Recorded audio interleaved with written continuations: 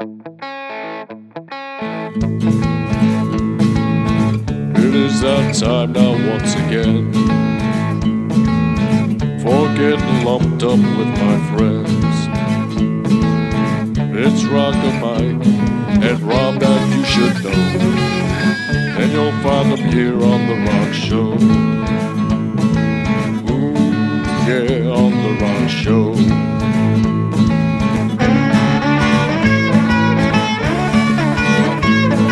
The Rock Show episode 122, and we are talking about one of the most interesting, fascinating bands that we can talk about, and it's Mata Puto. What a history they have from David Bowie, from everybody else. And I would like to introduce the host with the most, the guy with the voice, the guy that knows more music than John Lennon, because he's dead. Rocker Mike. What's up, Rocker Mike? What a fucking introduction that was. I guess I know more than him. I've lived longer than he has. Anyway, yeah, we're talking about Mata Hoople tonight. You think our fans would get mad with that introduction? No, they know we're out of our freaking minds. All right. It's okay. But we're talking Mata Hoople tonight, and this is kind of a personal show for me. They're one of my favorite bands of all time. I think they're also one of the most underrated bands of all time. Hey, can I tell you something? Those two Sure. documentaries that you gave me were fascinating. The one with the recording, the Mata Puto recording review was great. And Under review. And then the BBC was... Yeah. But these guys, holy shit, they went through a riot where they broke up the first time. They were hurting. Well, yeah, I mean, Bowie came to the rescue for them. I was shocked by that. I didn't even realize that. Yeah, I mean, he did it because he was a big fan. They had about 4 albums under their belt that went nowhere commercially, but they had a huge rabid I love the Shadow album. Man Shadows is great. I thought that was one of the best albums. They were like, no, it sucks. Yeah. No. I mean, I don't agree with it either. There's a lot of they don't like it, the album. Okay. But I think it's great. I'm a fan of the stuff they did for Island Records with Guy Stevens producing before Bowie. Did great work. So we're gonna talk about them, and then I'm gonna throw you a little loop about the British Lions. Okay, let's talk about it. So let's talk about this. What do you got for me? Give me some information about this band. Okay, well, Mata Hoople, to dig right in, you got to start talking about Ian Hunter. Ian Hunter was the lead singer, main songwriter for most of Mott's existence. And he's an amazing songwriter. I put him up there with Bob Dylan. He's kind of like a British Bob Dylan, in my opinion. But you know what? He stole stuff from Bob Dylan. Oh, he did. And Sonny Bono. Sonny Bono, right? Yeah. I mean, Ian's an amazing guy. He's a blue collar guy. He's, he had this interesting career, to try to put a band together. Mata Hoople, he joined them. It was interesting how he got together with them. And then, they had a big hit with All the Young Dudes, and then kind of took over the band and then left and has had this amazing solo career. I've seen him several times live. But Ian Hunter is the main force of Mata Hoople. So we're going to talk about him first. And if you don't have him, you don't have Mata Hoople pretty much. No. He was born June 3rd, 1939. Let me ask you a question. When you saw him live, was he in the band? No, right? Yeah. So you saw him with Ian Hunter, right? So did they fix that whole thing? No, I mean, they've done several reunion shows over the last 15 years, something like that. But this was when I saw them in 2019. They were concentrating on the album called The Hoople, which was their last studio album that came out in '74. Yeah, that's album. He was part of it. Now he used he had Ariel Bender on guitar, and he had who did he have on?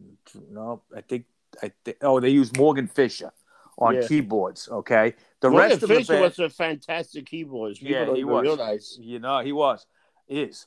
And the rest of the band was part of Ian Hunter's Rant band. That's his solo band. and they were doing Mott the Hoople songs, and it was a pretty successful tour. It was doing well, but then he came down with a case of tinnitus, Yeah. so they had to cancel it, and then Hey, fucking Mike, COVID how hit. realistic would it be to get Hunter on the show? Wow, I don't know. I think you could. I think you could do it. I think you could personally pull one out of the bag and wow, send him an email. God, we've been talking about getting a lot of people on the show. And so far, you do it. Once in a while, you pull the miracle. You pull the hand of God. I tell you what, I will make an attempt. But let's get into the history because it's going to be a big show here tonight. All right, let's go into the history. I'm ready. Now Ian Hunter was born June 3rd, 1939 in the Oswestry area of England, which is kind of on the Welsh border of England and Wales. So he became interested in music after winning this talent contest at a vacation camp. Yeah. He played a little guitar, but, he wasn't serious. He was a teenager. Did he come from money? Not really. But I think his parents were hard workers, Yeah. Well, I'll talk about that in a minute, what his trade was. Now, he became interested in music at this vacation camp. He won this contest. He had put a little trio together for the contest, and they played an acoustic version of Blue Moon, and they won. Okay. Now, the other two members of the trio, both were named Colin York and Colin Broom. Okay. And they were members of a Northampton-based band called the Apex Group. The band was fronted by a bass player and band leader by the name of Frank Short. Now, Hunter at that point was living in the Shrewsbury section, and at that time, his family, as a teenager, he had an apprenticeship with Rolls-Royce, okay, which was the car company, okay. From what I've read, I think he was going to get into, making cars. He worked in factories, things like that. He loved this little trio thing, and he wanted to get involved with the Apex Group. So he actually moved out, and he transferred up to the Northampton area, and he got a job with a company called British Timken, and he was able to transfer his apprenticeship to that company, and he became a transmission guy. All right, so that's what he worked on during the day. Now, he immediately joined the Apex Group as a rhythm guitar player, and he quickly stood out in the band. The band was kind of, I guess you could say, a little stiff. They didn't really move around on stage, and they didn't have that kind of wild image. They were playing early rock and roll, but this was the 50s. Is this the same band that was known as the Doc Thomas Group? No. We're going to get into that because this all comes together and it becomes Mott the Hoople. You'll see. Okay. This is Hunter alone. All right. Now, he joined the band, but his mannerisms were more crazy. He jumped around. He played, with the guitar, and he moved around stage, and he really stood out as an animated performer. Now, he ended up actually leaving the band in 1958. He was with them for a short time. And they were just getting ready to record a single for John Levin Records. It just wasn't a good fit, and he decided to leave. He ended up kind of like playing in some local groups, but he wasn't making any money. He was kind of, I don't know if he was fucking up at work or, whatever. There's kind of some indication of that. But he was getting a lot of debt, and he just realized, these too many financial constraints. I'm not making any money playing music.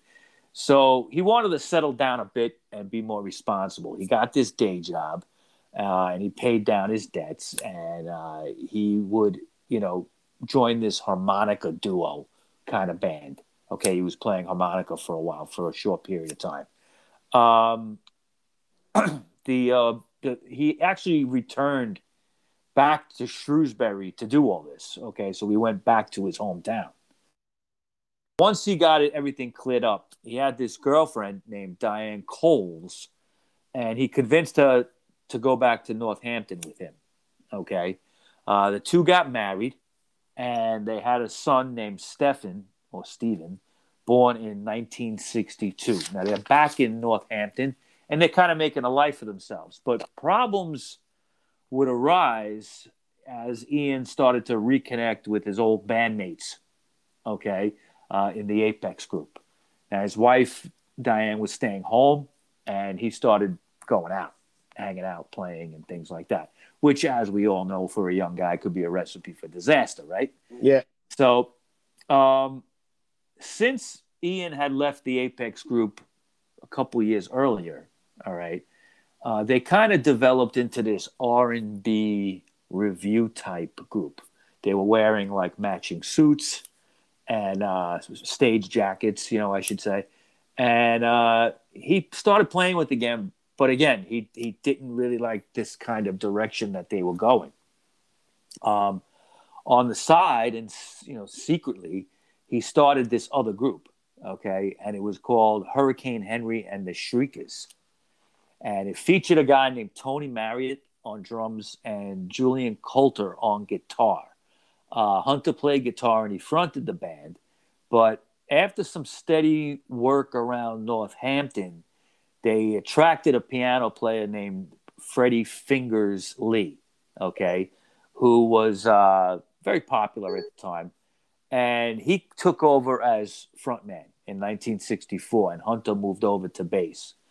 Now, Frank Short in the Apex group found out about Hunter and his other band. And, it was kind of a little bit of a messed up thing to do because it was almost in direct competition of the Apex group. There weren't that many bands around, so he was now in a band competing with himself, in a sense. And they threw him out. They threw him out of the Apex group. Wow. So he ended up now he's with full-time. He's with Hurricane Henry and the Shriekers. And when he got thrown out of the Apex group, ironically, they were about to record another single. It was going to be an EP. And so that was 2 times they were about to record and 2 times he got tossed before that. So Freddie Lee convinced the Shriekers that they should kind of take the same type of gigs the Beatles were doing, all right, around that, a couple of years earlier. And what I mean by that is gigs in Germany, all right? Now, if you remember, the Beatles played early gigs in Hamburg and kind of like earned their bones as a great live act in Germany before they went back to England and conquered it, okay? Freddie thought that they should kind of go the same route, so they did.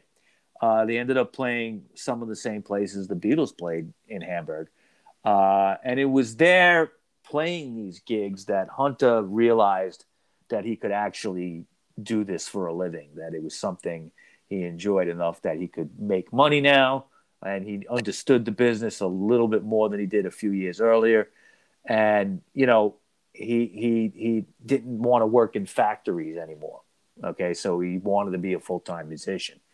Now, in 1966, he had moved on a bit, and he moved to London, okay, where he joined a band called The Scenery with a guitarist named Miller Anderson, who would later be associated with the Spencer Davis Group, Leslie Weston Mountain, and T-Rex, okay? There was also a drummer in the band named Dave Dufert, who was the brother of Denise Dufert of the British all-female heavy metal band Girl School that was big in the late 70s, early 80s. He would also play with Screaming Lord Sutch, who we did a great show on about a year and a half ago. Yeah, those guys were fantastic. Yeah. Now, this guy was also in the British heavy metal band Angel Witch, which had, I don't know if they ever had more than one album, but the first album, I think, is a fantastic, like, British heavy metal album. Also in the band was keyboard player Dante Smith from, in The Scenery I'm talking about. Now, it was during a gig at the Flamingo Club in London that Ian first met guitarist Mick Ronson, who was in a band called The Rats. Ronson, as you know, would go on to play with Bowie and eventually with Mott the Hoople for a brief time, and have a fantastic career, solo career. And he would collaborate with Ian through most of the 70s and early 80s. Now, in 68, Miller Anderson left The Scenery, and Ian Hunter remained, doing some other lineup changes and stuff like that. They brought in Freddie Lee. They were playing gigs backing him up. And after several shows at a club called The Angel, Chrysalis Records became interested, and some singles were recorded. But the songs were released for international labels without the band's knowledge, and were possibly released in France or Belgium. But to this day, it's even unclear where some of those singles ended up. Okay, and actually who put them out, because it was done behind the band's back.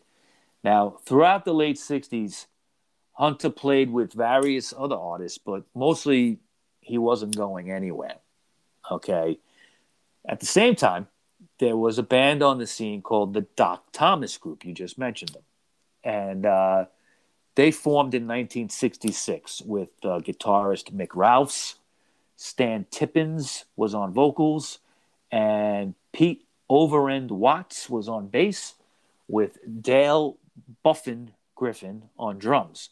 Now, the Doc Thomas Group was really big in Italy. They were kind of based there. They weren't Italian; they were British guys, but they were really big in Italy. And why were they so big in Italy? Yeah, I don't really know. Okay, it's just for some reason they played around Europe a little bit, and kind of found a home there. I just didn't get it. Like, I read that whole thing about Italy. I'm like, what the fuck? that's my whole thing. It's probably something that could have only happened in the 60s. Okay, for some reason. That's probably like us. Why we so famous in New Zealand and it's right. I mean, why are people listening to us in New Zealand? I don't know. It's great. I'm glad they're doing it, but it makes no sense. But yeah, they were big in Italy, and they had a residency at a couple of nightclubs there and in resort areas in Italy, and they played there often. Now, they got offered a recording contract with this Italian label called Dici Inter Records, and they released a self-titled album in 1967. By 1968, organ player Verdon Allen joined the band. Okay, so here we have, the kind of core of what Mott the Hoople would become. Yeah. All right. Now, even though these guys were British and they recorded in Italy, when the Doc Thomas Group played in the UK, they used a different name. They went by the name of Shakedown Sound, and later on they also used the name Silence, which in my opinion is probably the worst name for a band I've ever heard. Yeah. Okay. Now, as Silence, they actually recorded some demos that they shopped around, but it didn't really go anywhere. Okay? It failed. It was a fucking failure. Right. But around 69, Silence came to the attention of producer Guy Stevens from Island Records. All right. Now, Guy liked the band, but he didn't like Tippins as the lead singer. So Tippins got, and he, it's not like he got thrown out of the band. He became their road manager. And if you see interviews, listen to interviews, or read about Tippins, he was amazing because he actually just agreed to do it. He was like, okay, you guys are going to make it with Guy Stevens. You're going to be signed to Island Records. He doesn't like me. Okay, I'll step aside. And not too many guys would do that, But I think he saw the writing in the wall. He was not that much of a great lead singer, first of all. No, but he knew that they would have success without him, so he didn't take it a hard way. Where sometimes you gotta know, dude, you're not that good. Can you just step down and do this? And it's like, okay, yeah, and he did it. Okay, but he was still, involved, which was good. Now, they put out an ad for a lead singer. Guy Stevens did. And the way it was written up, it said, singer wanted, must be image-minded and hungry. So enter Ian Hunter. Ian Hunter saw that ad, and he answered it. Okay, now, at the audition, members of Silence, were not sure about Ian Hunter. He had first of all, he was a few years older than them. And he had curly blondish hair, dirty blonde hair, kind of. He was a rock star. That guy he had been around longer than them, and he shows up to play an audition, basically with a Sonny Bono record, a Sonny and Cher record under his arm. It's great. Okay, yeah, and they're like, "What, Sonny and Cher?" They didn't take it seriously. But he sat down, I believe, at a piano and began to sing his version of the Sonny Bono song called "Laugh at Me." Okay, Fantastic. and it's a great song, and Yeah. he blew them away. Okay, and they still were kind of unsure about his image, or if he was really serious. But they said, "Okay, you got the job. You're talented." Okay, and some of them kind of felt like, well, at least for now, we got somebody. Okay. But you know what's funny? They actually grew to be fun of each other. Like they Oh grew yeah. to be very they loved each other. Like in a weird way, it was like a dysfunctional family, but they could play together. Yeah, yeah. Well, the next few years with this band would be a roller coaster ride. Okay, really. I mean, they would. I'm going to explain it how they went from rags to riches. Mad Shadow is a fucking fantastic album. Like you could go listen to that, and they got shitted on. I'm still like, you people are fucking idiots. Yeah, we'll talk about that in a few minutes. But to me, I still think that's one of the best albums. Though Hooper people, to me, that Mad Shadow is a fantastic. Mad Shadows is great. I mean, it starts off with Thunderbuck Ram, which is a great song. I'm going to talk about that in a minute. But we fucked up because I thought that was a great album and people shit on the album. I didn't get that. I was like, this is a fantastic album. What the fuck are you people listening to? Killed it and the band themselves really didn't like the album that much. They did not, which was amazing. I'm like, you guys, you wrote something that's a masterpiece and you guys don't get it. Yeah. And there's some good stories with that I'll get to in a minute. Yeah. Now, Guy Stevens kind of took the reins and was controlling their direction and giving them ideas. He was like a producer, right? He was a producer, but he worked for Island Records. He was a little bit of everything. He's a little bit like Phil Spector. Because he had that control and he wanted to run everything. But he wasn't as good as Phil Spector. No. Well, Guy Stevens, we could probably even do a show about him because he was a madman. He was a crazy guy. He was a lunatic. Yeah. And he took, he actually, the way he envisioned this band was, it was going to be a mix between the Stones and Bob Dylan. Yeah. Okay. And Ian Hunter had that kind of voice that they were able to get that sound that he was envisioning. There was a point that they played Sweet Jane. They played like songs that were like covers. That would be later, yeah. I mean, they, Sweet Jane would be off All the Young Dudes, and to me, I'm like, that don't sound right singing that song.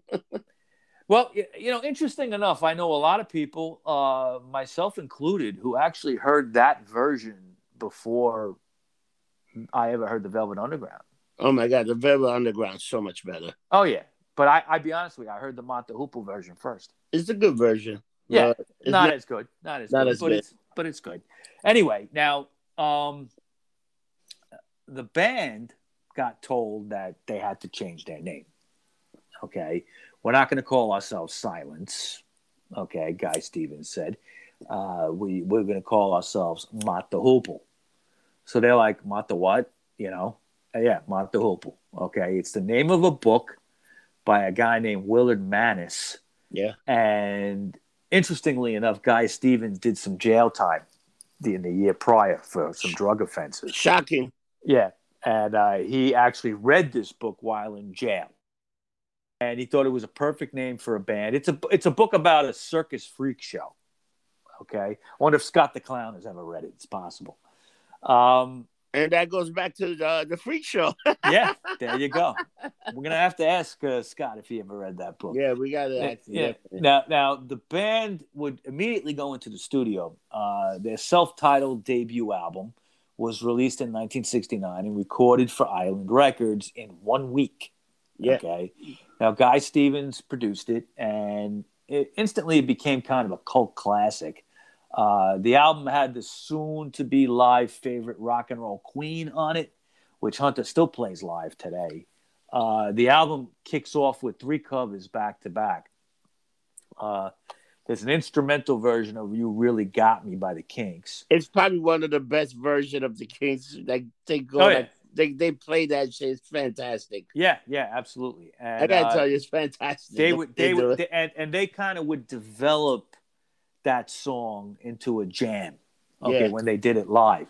Now they also covered "At the Crossroads" by Doug Sahm, who was originally in the Sir Douglas Quartet, Texas-based band. Another great song. Right, and also Sonny Bono's "Laugh at Me" was on there. You know what? Ian Hunter sounds a lot like Sonny Bono, believe it or not. A little bit like him, a little bit like Bob Dylan. It's in scary. those early years. Yeah.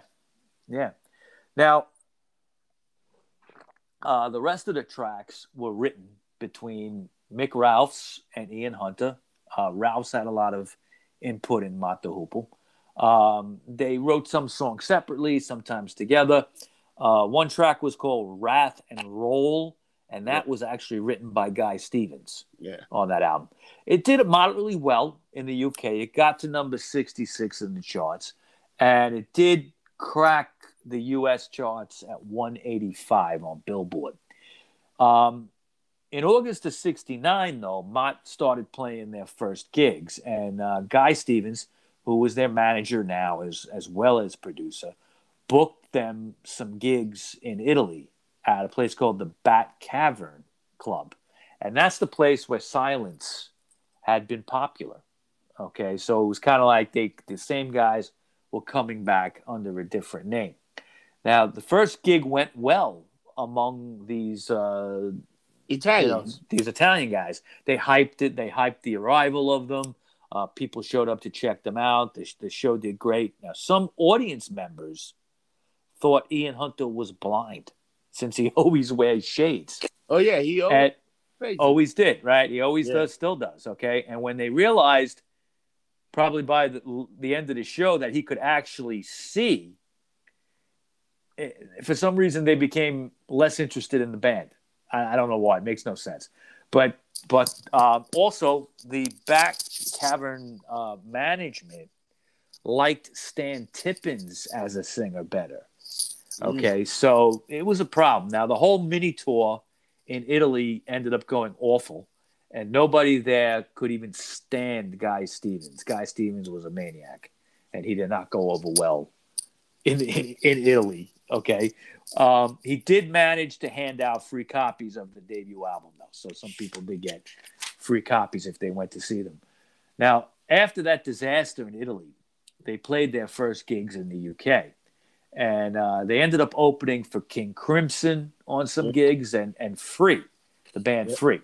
Yep. Now, Guy Stevens was hyping the band to a lot of music honchos at these gigs, and many, including DJ John Peel, became early fans of Mott the Hoople. Dude, but they had a good following. They even have some early members of the cast of the Clash following them. Like they were like Mick Jones of the Clash. Yeah, they love these guys. Yeah. They had a group called the Mott Lot. Yeah. Okay, and the Mott Lot used to follow Mott the Hoople around.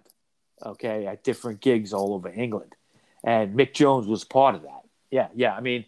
And he would funny, like he's telling the story about sneaking in the bathroom and just went in the bathroom, but then he got to know the band and they just invited him in. Yeah, they just he met them, and many years later, in the early '80s, I think around '81, '82, Mick Jones would produce an album for Ian Hunter called Short Back and Sides. Yeah, it's a pretty good album. Now, you know what? Ian Hunter had a pretty decent solo career. You know that? Oh, beyond decent. Fantastic. I think it's fantastic. It's a little bit overlooked. But you know what's funny? We could have had an Ian Hunter show instead of having the whole Mott the Hoople show. But you want to do Mott the Hoople, but I think Ian Hunter is the key element. Well, we could do another show separately on Ian Hunter, because I think that he has a career beyond Mott the Hoople that's worthy of a show. I hear making. Maybe he make the making of one of his albums. Making of one of his albums, yeah. Maybe the one called "You're Never Alone with a Schizophrenic." That's a good one. That's a great album. Actually. Yeah. I actually heard that. Oh, yeah, we could totally do that. I heard that album. Right? That's one of his most famous side. I'm a big Ian Hunter guy. I love Ian Hunter. I never realized the whole Mott the Hoople Ian Hunter, but I knew Ian Hunter by Ian Hunter. Yeah. Now, getting back to this, they started opening for King Crimson and Free, and Guy Stevens was hyping the band to all these people, and you know, DJ John Peel was interested, and the band felt like they weren't even in the same league with King Crimson to play with them. But Robert Fripp, the guitarist from King Crimson, he was an early supporter of Mott the Hoople and would often be seen at their gigs. Yeah. And then, you know, Mott the Hoople at that point hadn't really clicked as a band yet live. But that would change soon, because at early gigs, Hunter would kind of like just stay behind his piano and play. But at one gig when they were opening for the band Free, Verdon Allen ran over and dropped some maracas in front of him, and Hunter jumped up and started shaking them, and everybody went crazy. Okay, and they kind of clicked at that point. They became a band a real live band at that point. But Mike, these guys did so many. Like when you look at the history, how many these guys did a lot of live shows. Oh yeah, because it was to the point that they couldn't even do no more because they were live. Like they actually one of the few groups that travel in the U.S., which is amazing. Well, they had the full backing of Island. Okay, and Island. I mean, Bob Marley was on Island at that time. Yeah, okay? They had a big following. They had a lot of British acts on their label, and they were able to get the American shows. So yes, Mott the Hoople would go to America off that first album. Now, one thing that the band noticed is that the further north they played in the UK, the wilder the shows were. So they loved playing in that northern regions of the UK. Yeah. Okay. And what they had developed at that point was like a 20-minute version of "You Really Got Me." Yeah. Okay. And it became like more of a jam. They didn't sing. Okay. They just had the jam. Okay. But the audiences used to go crazy. Now everybody loved that. That 20 yeah. It was fantastic from what I heard. I watched a little video of a 20-minute session, and it's fantastic. It doesn't even feel like 20 minutes. No, it's just. And they still play. Ian Hunter occasionally still breaks that out. Yep. Come on. Yep. How can you go wrong with that? No, you can't. Now, between November of '69 and April of 1970, Mott recorded their second album, and we've been mentioning it, Mad Shadows. Once again, Guy Stevens was brought back, okay, to produce. And Mad Shadows is known to me for the Mick Ralphs penned song Thunderbuck Ram. Which is, you know, the first song you hear on the album. It's great. I think it's one of their best songs pre All the Young Dudes. Okay, before Bowie got involved with them, I think it's probably one of their best songs. Yeah. Now, do you know how they got the title? How? I believe it was Buffin, the drummer. He saw it written in a bathroom stall. Said, "Oh, that'd be a good title to a song." The Buck Ram, So Mick Jagger, supposedly, from the Stones, when there's a legend. I don't know how true it is, but he heard the album was going to be called Mad Shadows, and he was aware of, Jagger was aware of Mott the Hoople at that point, and he wanted to steal the name, Mad Shadows, for the next Stones album, and the next Stones album was going to be Sticky Fingers.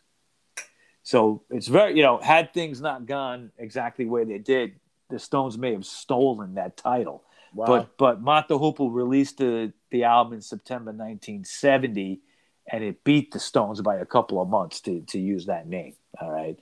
Now, Mad Shadows, we were just saying, for some reason was poorly received. And I don't know why. I just don't get it. But you want to hear something? It's a cult classic now. Oh, yeah. Well, all those 4 albums are, There was a track on there called Walking with a Mountain, and it's all about Leslie West, from the band Mountain. Because the live shows... No Wheel to Ride. It's a great song. You Are One of Us. I love that song. Oh yeah, it's a great album. And I Can Feel It. It's like fuck.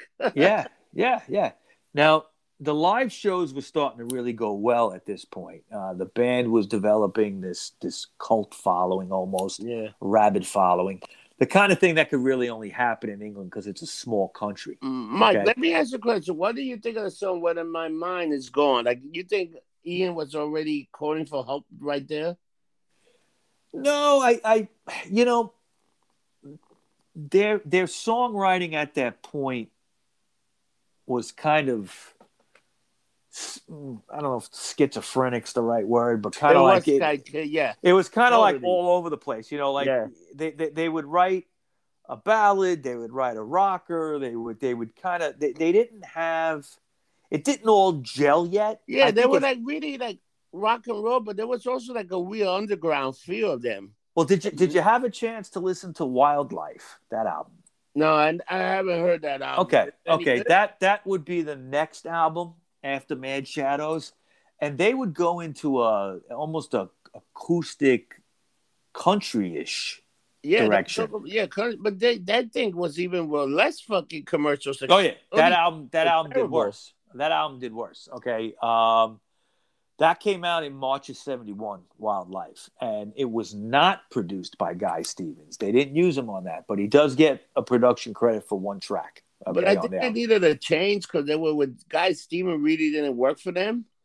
Yeah, I mean, he would be brought back. Yeah. Okay, but they were kind of treading water. You know, they were selling out 3,000 seat arenas. 2,000, 3,000 seat arenas. And yet they couldn't sell records, which, when do you ever see that? That's almost never. But you know what? Okay. I think there might have been a better live band than a record band. That's what probably happened. And that's happened in the music industry. It was all timing. Yes, you know, and when you listen to those 4 albums now from the Island Records, I think they stand the test of time. I think they're good albums. Now they're like fantastic album, but back then, like, you know, people were pickled. People were different. They were different, and they wanted to see a good live band. They didn't necessarily buy the record, and that's what happened. Now, Wildlife is kind of a transitional album in a way too. Like they would experiment in a little bit of like a country-ish direction or acoustic direction. The opening track is a song called Whiskey Women, okay? And the song is really about women that they met at the Whiskey A Go-Go on their Last American tour.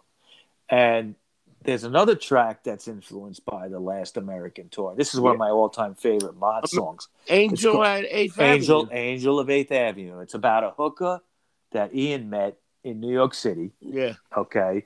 And I don't know what went on there, but, you know, we met her, and he ended up writing a song kind of based about her. Now, another track called Waterloo is probably one of the prettiest songs that, like, Ian Hunter ever wrote. I mean, it's like a ballad, but it's a beautifully sung, arranged song.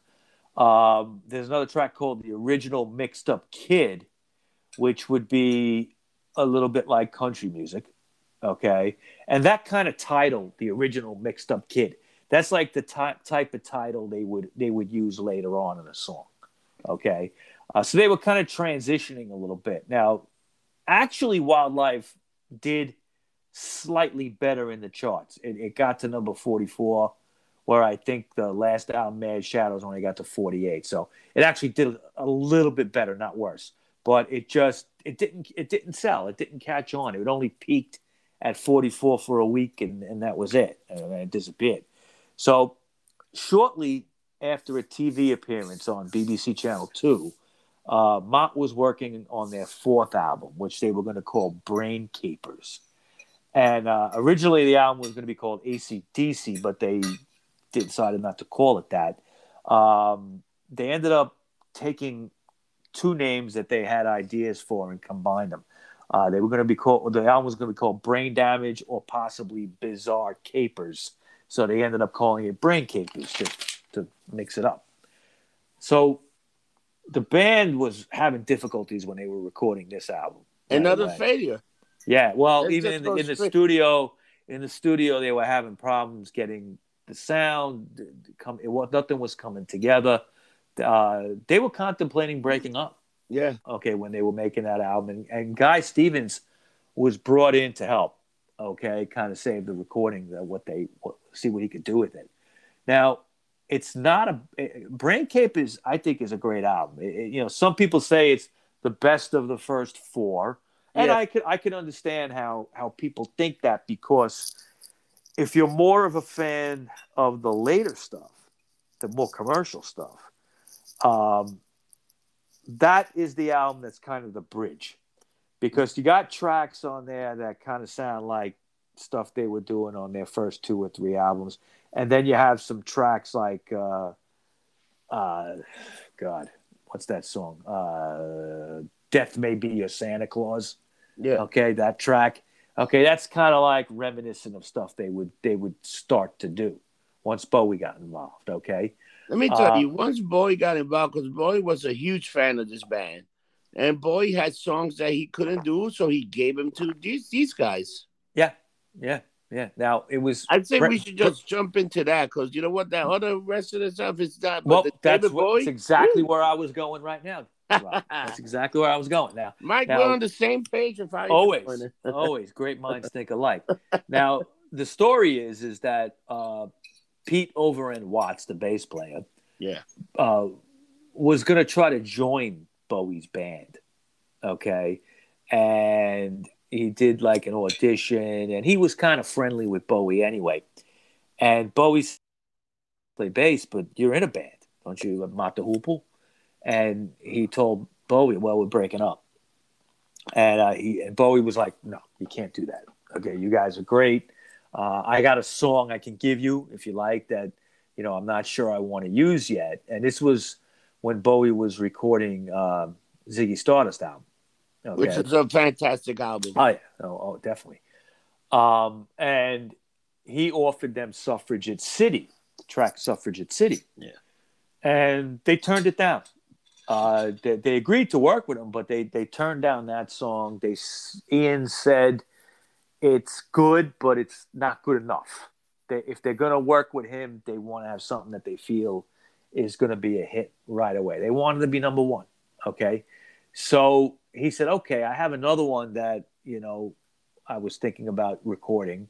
Was that All the Young Dudes? And that was All the Young Dudes. Okay. And, this was the track that would make them. Yeah. Okay.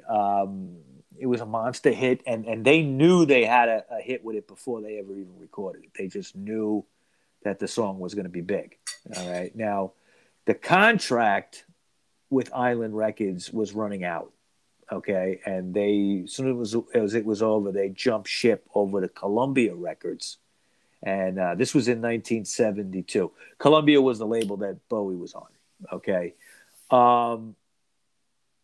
Now, Bowie, not only did he give them All the Young Dudes, he agreed to produce their album, which would be called All the Young Dudes as well. Okay. And this is before he started being like a very good producer. This was even before Lou Reed.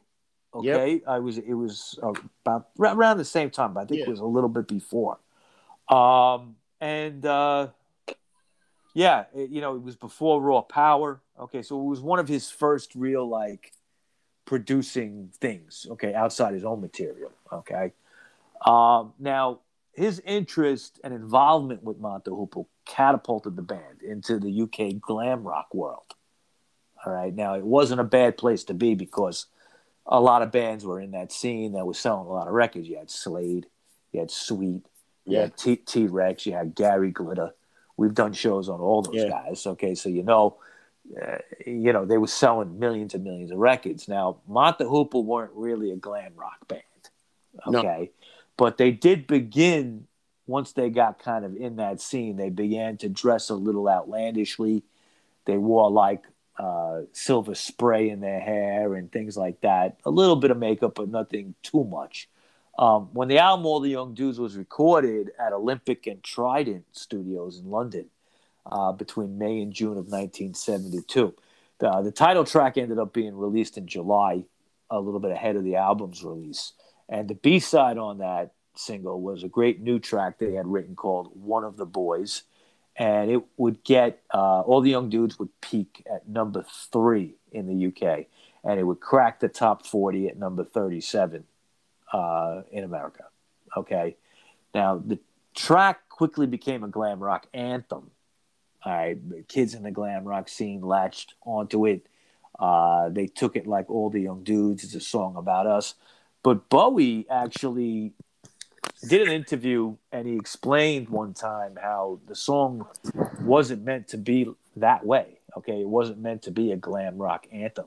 It was actually meant to be the sequel to the track 5 Years, which is on the Ziggy Stardust album. Okay. And that song is about like an apocalyptic end of the world where there's only 5 years left in the world before it's destroyed. Wow. Okay. So when, the dudes in the song are supposed to carry the news of an impending end of the world. All right. Now, people didn't take the song that way at all. Okay. When you read the lyrics, you can kind of get that a little bit. Okay. But people took it like a rallying cry of like for the youth, like that kind of thing. And the album, All the Young Dudes, also featured a great cover of what we were saying before, Sweet Jane by the Velvet Underground. And there was a track called Ready for Love that featured Mick Ralphs on lead vocals. He wrote the song. And he was going to give it to Ian to sing, but Mick ended up singing it. Another great track on there called Mama's Little Jewel, and also Sea Diver are standouts on that album. Sea Diver is something that Ian Hunter still does live today. Now, Bowie's guitar player, Mick Ronson, was brought in to do the string arrangements on Sea Diver. There's like an orchestral kind of string part on that. The album would peak at number 21 in the UK. And at that point, it was their most successful to date. Okay, and it gave the band a total like new life. Okay, so one pattern that would kind of develop is when they had success, they would have these little setbacks at the same time, and changes would kind of come immediately with this new success. Keyboardist Verdon Allen would leave in 1973. Prior to the release of their next album, which was the follow-up to All the Young Dudes, called Mott. Okay. And Verdon Allen, to this day, still kicks himself in the ass for leaving the band at that time. He felt, his songs that he was contributing were not being used. And he actually left when fucking All the Young Dudes was still in the top 20. Which was, he still kicks himself in the ass for doing that. So, like 20th, 1973, the Mott record would be their first top 10 record, peaking at number 7 in the UK, and it would go top 40 in America. Mostly, it was the success on it was based on the single "All the Way to Memphis." Yeah, that's a great song. Definitely, and it got a lot of airplay in America. Film director Martin Scorsese would become a fan at that point, and he featured that song prominently in the 1974 film Alice Doesn't Live Here Anymore.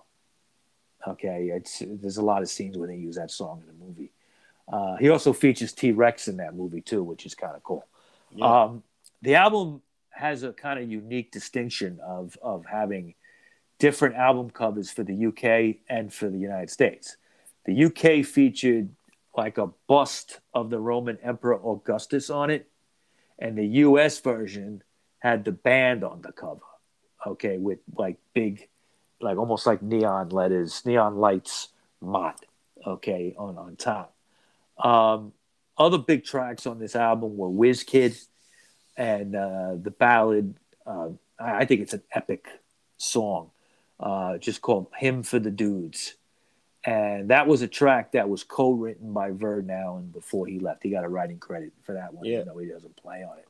And also the ballad of Mott the Hoople, which is another fantastic song. That's another great song. Yeah, I like both of those. Mike, let me ask you, because also at this time, they're having this success, but they're having a bunch of band changes. It was a pattern that it was would insane happen. How people were just leaving. Yeah, okay. When Verdon Allen left, he ended up getting replaced by two organists, a guy named Morgan Fisher It's and great. also Mick Bolton. And Yeah. later in 1973, Bolton would leave and they would get a guy named Blue Weaver. Yeah. But Fisher, within that time, would eventually stay on and be just the full-time replacement for Allen. Mick Ralphs. Ralph Yep. left to join Yeah. Bad Company, and Bad Company is I another was great. just going to say that Ralphs left in 1973, in August of 73, after they had done some shows in the States, and he formed Bad Company. Okay, and that went on to the next couple of years. That would be hugely successful. Bad Company is one of my favorite bands. Okay, cool. He actually got replaced by former Spooky Tooth guitarist Luther Grosvenor. Okay, but for some reason, which I could never find a reason why, but contractually, Luther wasn't allowed to use that name. Okay, when he was in Mott the Hoople, he had to change his name.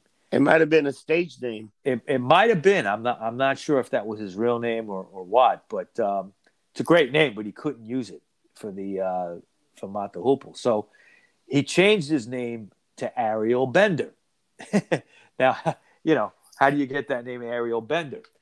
What happened was a couple of years earlier when they were in Germany and Mick Ralphs was still in the band, they had done a TV show that they didn't really want to do, and the whole thing just pissed them off, the whole experience. Well, after they left, when they came out on the street, Mick Ralphs was angry, and as he was walking down the street, he was bending all the car antennas, parked on the street. And when they got to the end of the block, like Ian said, "Oh, you're an Ariel Bender," and he remembered that. And when Luther was looking for a stage name, they were sitting in a bar somewhere discussing it, and he said, "Why don't you call yourself Ariel Bender?" And he's like, "I like that. That's a good stage name. I'll use that." So that's how that happened. In the same month that Ralphs left the band, a famous New York City gig was played, and it was Mott the Hoople on August 3rd, 1973, with the New York Dolls opening up. This was at Madison Square Garden's Felt Forum.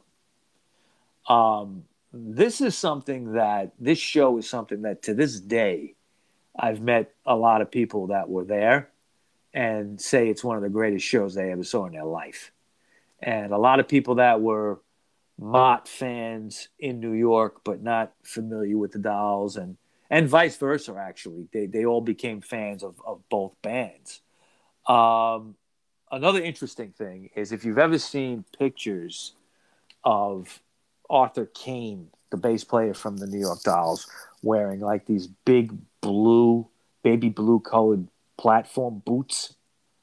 You might have seen famous pictures of the Dolls with him wearing them. Pete Overend Watts gave him those boots. After the gig, and he wore them on stage for a lot of New York Dolls gigs. Eventually, they would end up stolen. He would lose them, but a lot of pictures of the Dolls you see in those blue boots, those were the ones that were given by Overend Watts from Mott the Hoople. Now, in 1974, with new guitarist Ariel Bender, Mott would also see themselves on tour with Queen. The Queen was opening up for them. Remember, Queen was just starting out. I find that amazing. Imagine what a night it is. It's Mott the Hoople and Queens. Mm-hmm. How fantastic is that? That's two great shows. Those are two headliners. Yeah. I mean, but Queen was not known yet. They were the opening act. So the tour that they did together really bonded their friendship with all the members. They would kind of appear on each other's albums later on and write songs with each other and jam and things like that. Freddie Mercury became friends with all those guys and everything. Now, between January and February 1974, Mott recorded their seventh and last studio album called The Hoople. And it was really the only studio album that featured Ariel Bender on guitar. It was released in March of 74, and it included the hits Roll Away the Stone, another favorite, The golden age of rock and roll. That's what starts off the album. The album peaked at number 11 in the UK, and it got to number 28 in the United States. Drummer Buffin Griffin, Ian Hunter, and Overend Watts would get a production credit for that album, the three of them. Other great tracks on that album is Marionette, Crash Street Kids, Pearl and Roy. They also had success in 1974 with two non-album singles that year. Okay, stuff that wasn't on the Hoople. The first was kind of a Phil Spector-ish track called Foxy Foxy, which sounds a little bit like Be My Baby by the Ronettes. Yeah. And also another track called Do You Remember the Saturday Gigs, which was a track kind of like about their fans and how great their fans are and playing these Saturday gigs with, and enjoying the shows. But changes now would come forever within the band. First, Ariel Bender would leave, okay, and then he would be replaced by Mick Ronson. Okay, Ronson had stopped working with Bowie at that point. Bowie had gone in a different direction and broke up his band, and he was looking for a gig, so he went to Mott the Hoople. They ended up embarking on a U.S. tour and recorded 2 nights at the Uris Theater on May 8th and 9th of 1974. Now, in my opinion, it's one of the greatest live albums they ever did, okay, because they recorded these shows. The Mott Live album that came out the year after the Hoople came out actually came out the same year, at the very end of 74. When it came out, it was, a lot of fans were looking forward to it, but it came with bad news because the band announced they were breaking up. Okay. Ian Hunter wanted to leave to, go on and be a solo act. He would take Ronson with him, and he felt it just ran its course. They really couldn't do, anymore. Pete Overend Watts, Buffin Griffin, and Morgan Fisher would carry on for a while, about 6 more years, and they would do 2 albums with some new members, and they would shorten their name just to Mott. They got rid of the Hoople. Okay. Yeah. And they recorded 2 albums, one called Drive On in 1975, an album called Shouting and Pointing in 1976. Both didn't sell at all. Okay, they did very, very badly. Music was changing at that point in England. The punk scene was starting. Bands like Mott the Hoople, especially Mott the Hoople without Ian Hunter, weren't going to go anywhere. All right, so they changed their name again. Okay, and they would become the British Lions. Yeah, and they released a self-titled album in '77. And then an album called The Trouble with Women in 1980 that came out kind of like right after they broke it up. They ended up breaking up the band, and that was the end of it. Now, what did you say earlier? You said you had something about the British Lions. No, said that they pretty much were Mott the Hoople, but they went on their own. Because if you don't have Ian Hunter, you don't have Mott the Hoople. So they started this British Lion, which pretty much was. I've heard some of this. Yeah, I've heard some of it. Without Ian Hunter, so they went there and they started, and they couldn't say as the Hoople, but they could say as the Mott, but they were saying that as the British Lion. They had a little bit of commercial success, not great, but they had some because they play a few live shows. Yeah, they did some shows. Yeah. Okay, and they always could get gigs based on their reputation. Yeah, so they were doing that, but it was pretty much Mott the Hoople without Ian Hunter. Yeah. And people would hear them do these Hoople, Mott the Hoople songs also, and but it's not Ian Hunter, so it wasn't going to go anywhere. I'm surprised they even lasted 6 years. Not yet. I was shocked, but they lasted. They played, and you know what? Some people actually liked them. Well, yeah, I mean, there's always going to be your rabid fans that are going to follow no matter what. Okay, but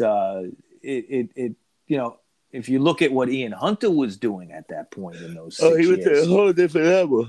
Yeah. I mean, he was putting out some great stuff. Now, he was working with Mick Ronson, okay, and they would collaborate on several albums all the way up to the end of Ronson's life in 1993 when he died from cancer. Yeah. Um, Ronson had his own solo career. Okay, he has a great album called Slaughter on 10th Avenue. He's a guy we could do a show about as well. Yeah. Okay, we can get to that point sometime. Between 1985 and 2009, there were attempts at reuniting the band, but by October 3rd, 2009, the rumors became a reality. All 5 original members performed at the Hammersmith Apollo Theatre in London. Now, Buffin, at that point in 2009, was in poor health. He would play only the encores, okay, of these shows. They would bring them out at the end. But during the gigs, they had Martin Chambers. Remember Martin Chambers? Yes. From the Pretenders. Yeah. Right? So I've heard some of that stuff over the years. They didn't come to America with that. It was just gigs around England and I think part of Europe. In November 2013, they came back again. They did some more. But sadly, after those gigs in 2016, Buffin Griffin would pass away in January of 2016. And Over and Watts would pass away a year later, in January 2017. So, there's not many of them left. And in 2018, it was announced that Mott the Hoople would play several European dates that summer. When I heard about this, I said, wow. I said, if they're doing this, they got to come to the States because Ian still played around. Me and Sandy went to go see Ian Hunter a few times before the Mott the Hoople reunion. And he would do Mott the Hoople songs, and it was great. Okay, he has a great band. That Rant band is fantastic. There's a guitar player. His last name is Bosch, I believe. Amazing guitarist.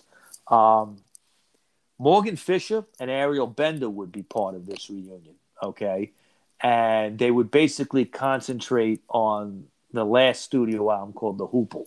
They would do all the songs from that. Okay, and other Mott the Hoople songs, but they concentrated on that one record, which is something I noticed over the last maybe 10 years or so that a lot of older bands do. Okay, like they'll go out on tour based on we're going to do this whole album back to front to back. Okay, and I kind of like that concept. I think it does very well with bands that have been around for a while because sometimes tracks kind of get forgotten in live shows. You want to hear a certain, like off the Hoople. I wanted to hear, of course, Roll Away the Stone and Golden Age of Rock and Roll, but Hunter does those songs. So I've heard him do it. Okay, it's no big deal. But to hear like Marionette, I was like, holy shit. Okay. I just wish that they had been able to do like the theatrical kind of stuff that they used to do live.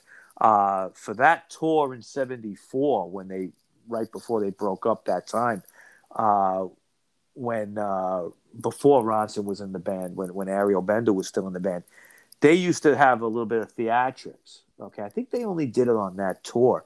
And, when they played Marionette then, like these giant marionette puppets would come down from on top of them on stage. Okay, and I've seen pictures of it. It's pretty cool. They didn't do that in the reunion, but when we saw them at the Beacon Theater, sold out show, great place to see them, perfect venue for them. And I'll never forget that. I remember when we were doing the rock show, I was talking about it a lot. Yeah. At that time.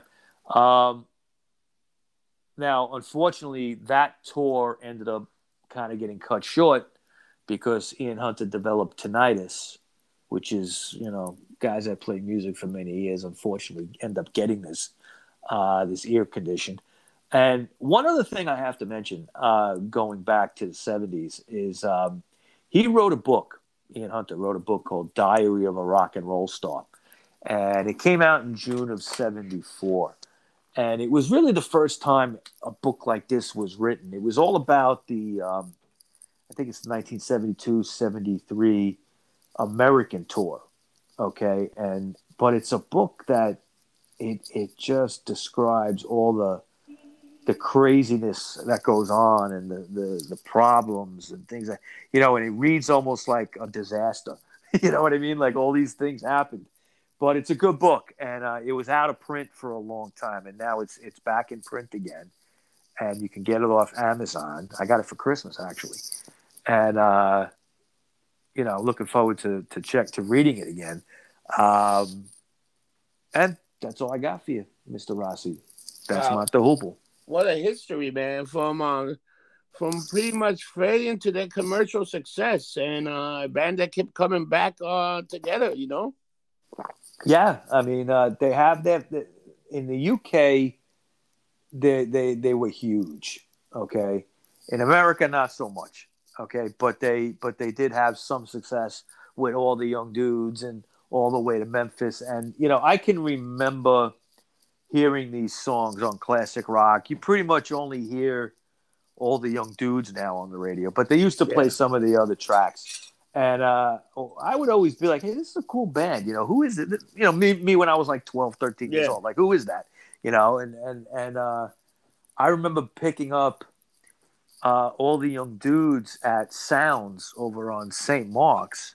Yeah. And just bringing it home and being like, holy shit, this is fucking great. It was a great album. Then I got into all the other stuff. But yeah, I mean, Ian Hunter, I think we'll do a show on him at some point. We definitely got to do it. Because we'll talk about his solo career.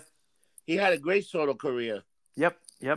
And hey, one of his songs was the theme to the Drew Carey show, Cleveland Rocks. Yeah, Cleveland Rocks. You know what's funny? For a guy that wasn't American, he did pretty good in America. Oh, but he is American now. He just got his citizenship a couple of years ago.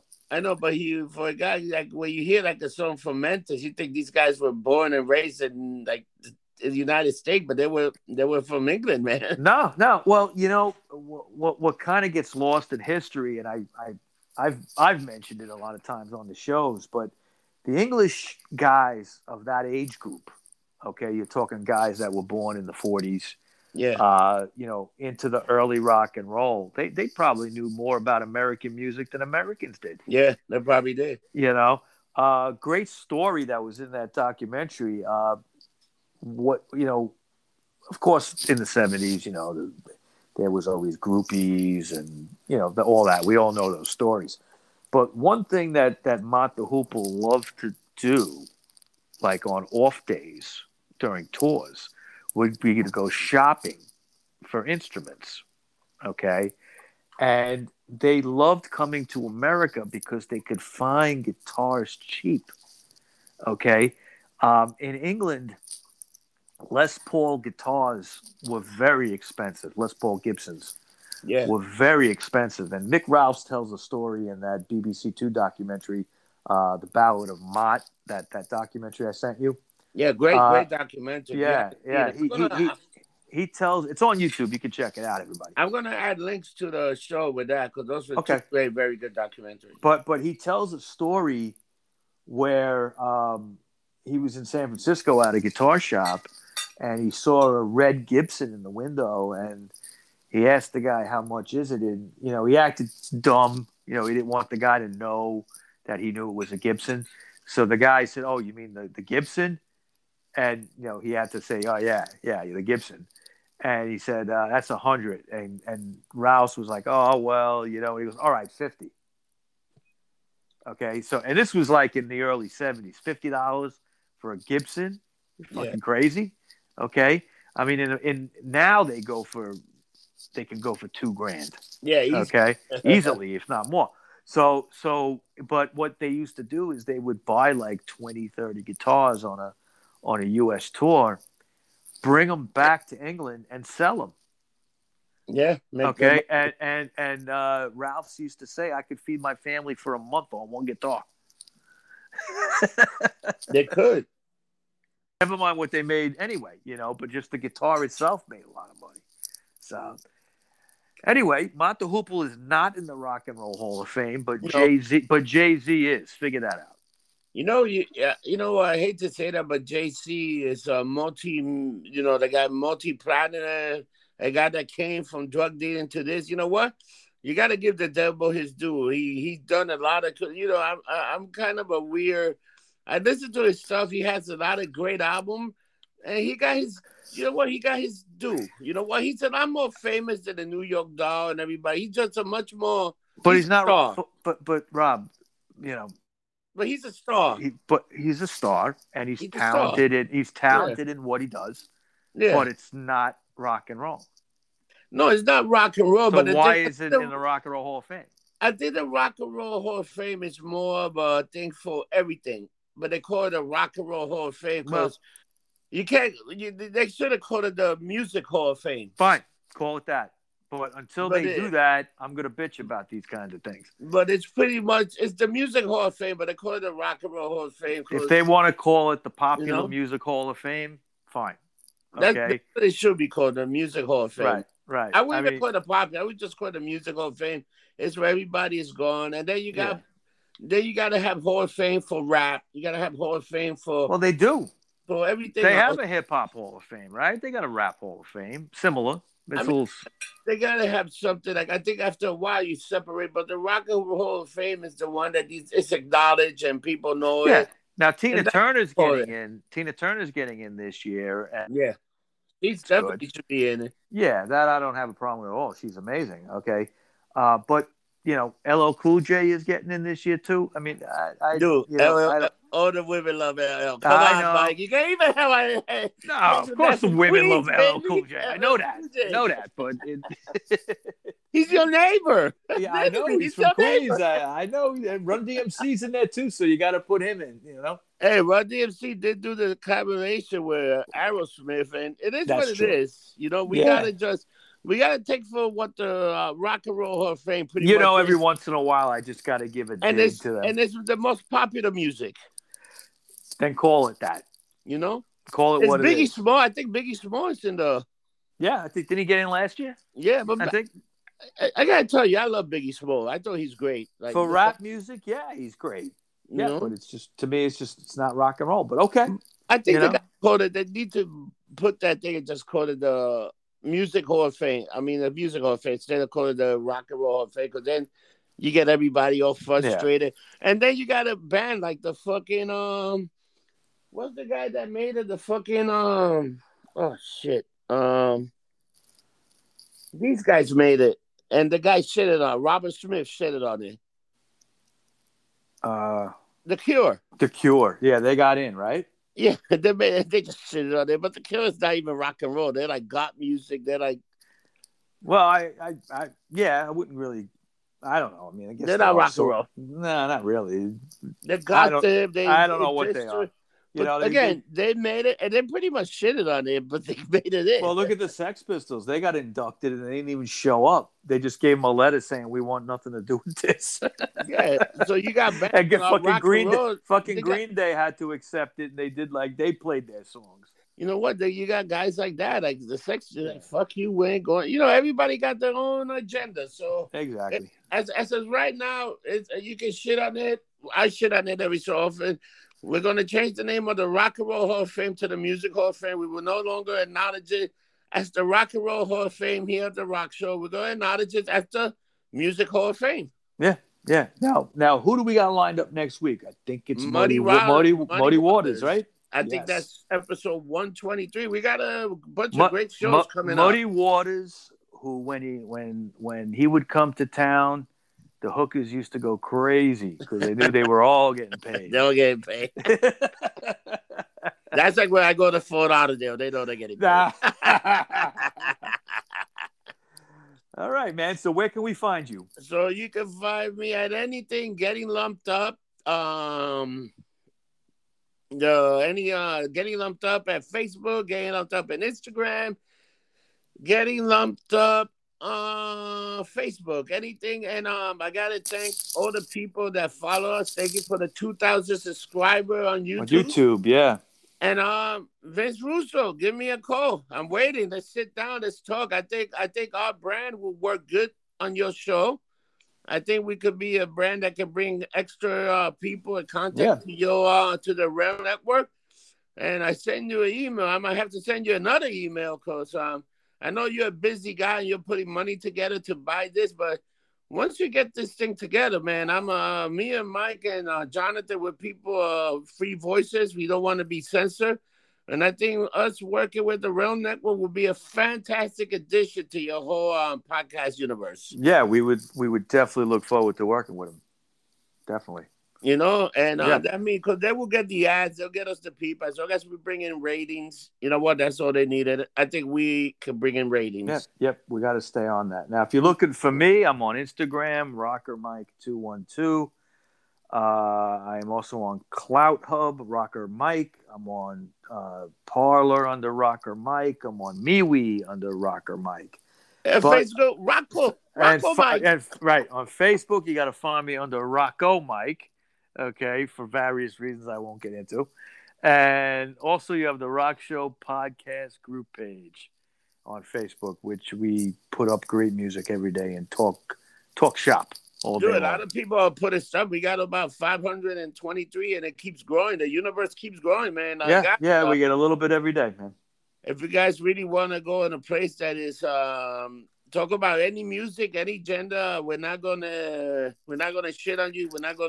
We welcome any gender of music. I just want to sit down and talk logically and talk about music, whatever kind of gender you like, rock and roll, rap, reggae, whatever you got, reggaeton. You can come and comment. If we shit on it, we might shit on it, but we might not. You never know. Surprise us. So, just join the group. Join the group. So, Mike, great show. And remember, don't get drunk. Get lumped up. See you next week, people. Have a good one. Take care, people. Good night.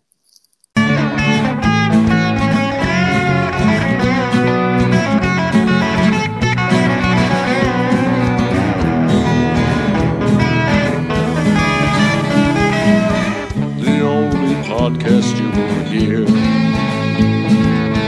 that will be music to your ears. You'll learn about bands you love or may not know, and it's only here on The Rock Show. Ooh, yeah, on The Rock Show. Ooh, yeah, on The Rock Show. Don't tell your friends and everyone you know. Let's get lumped up on The Rock Show.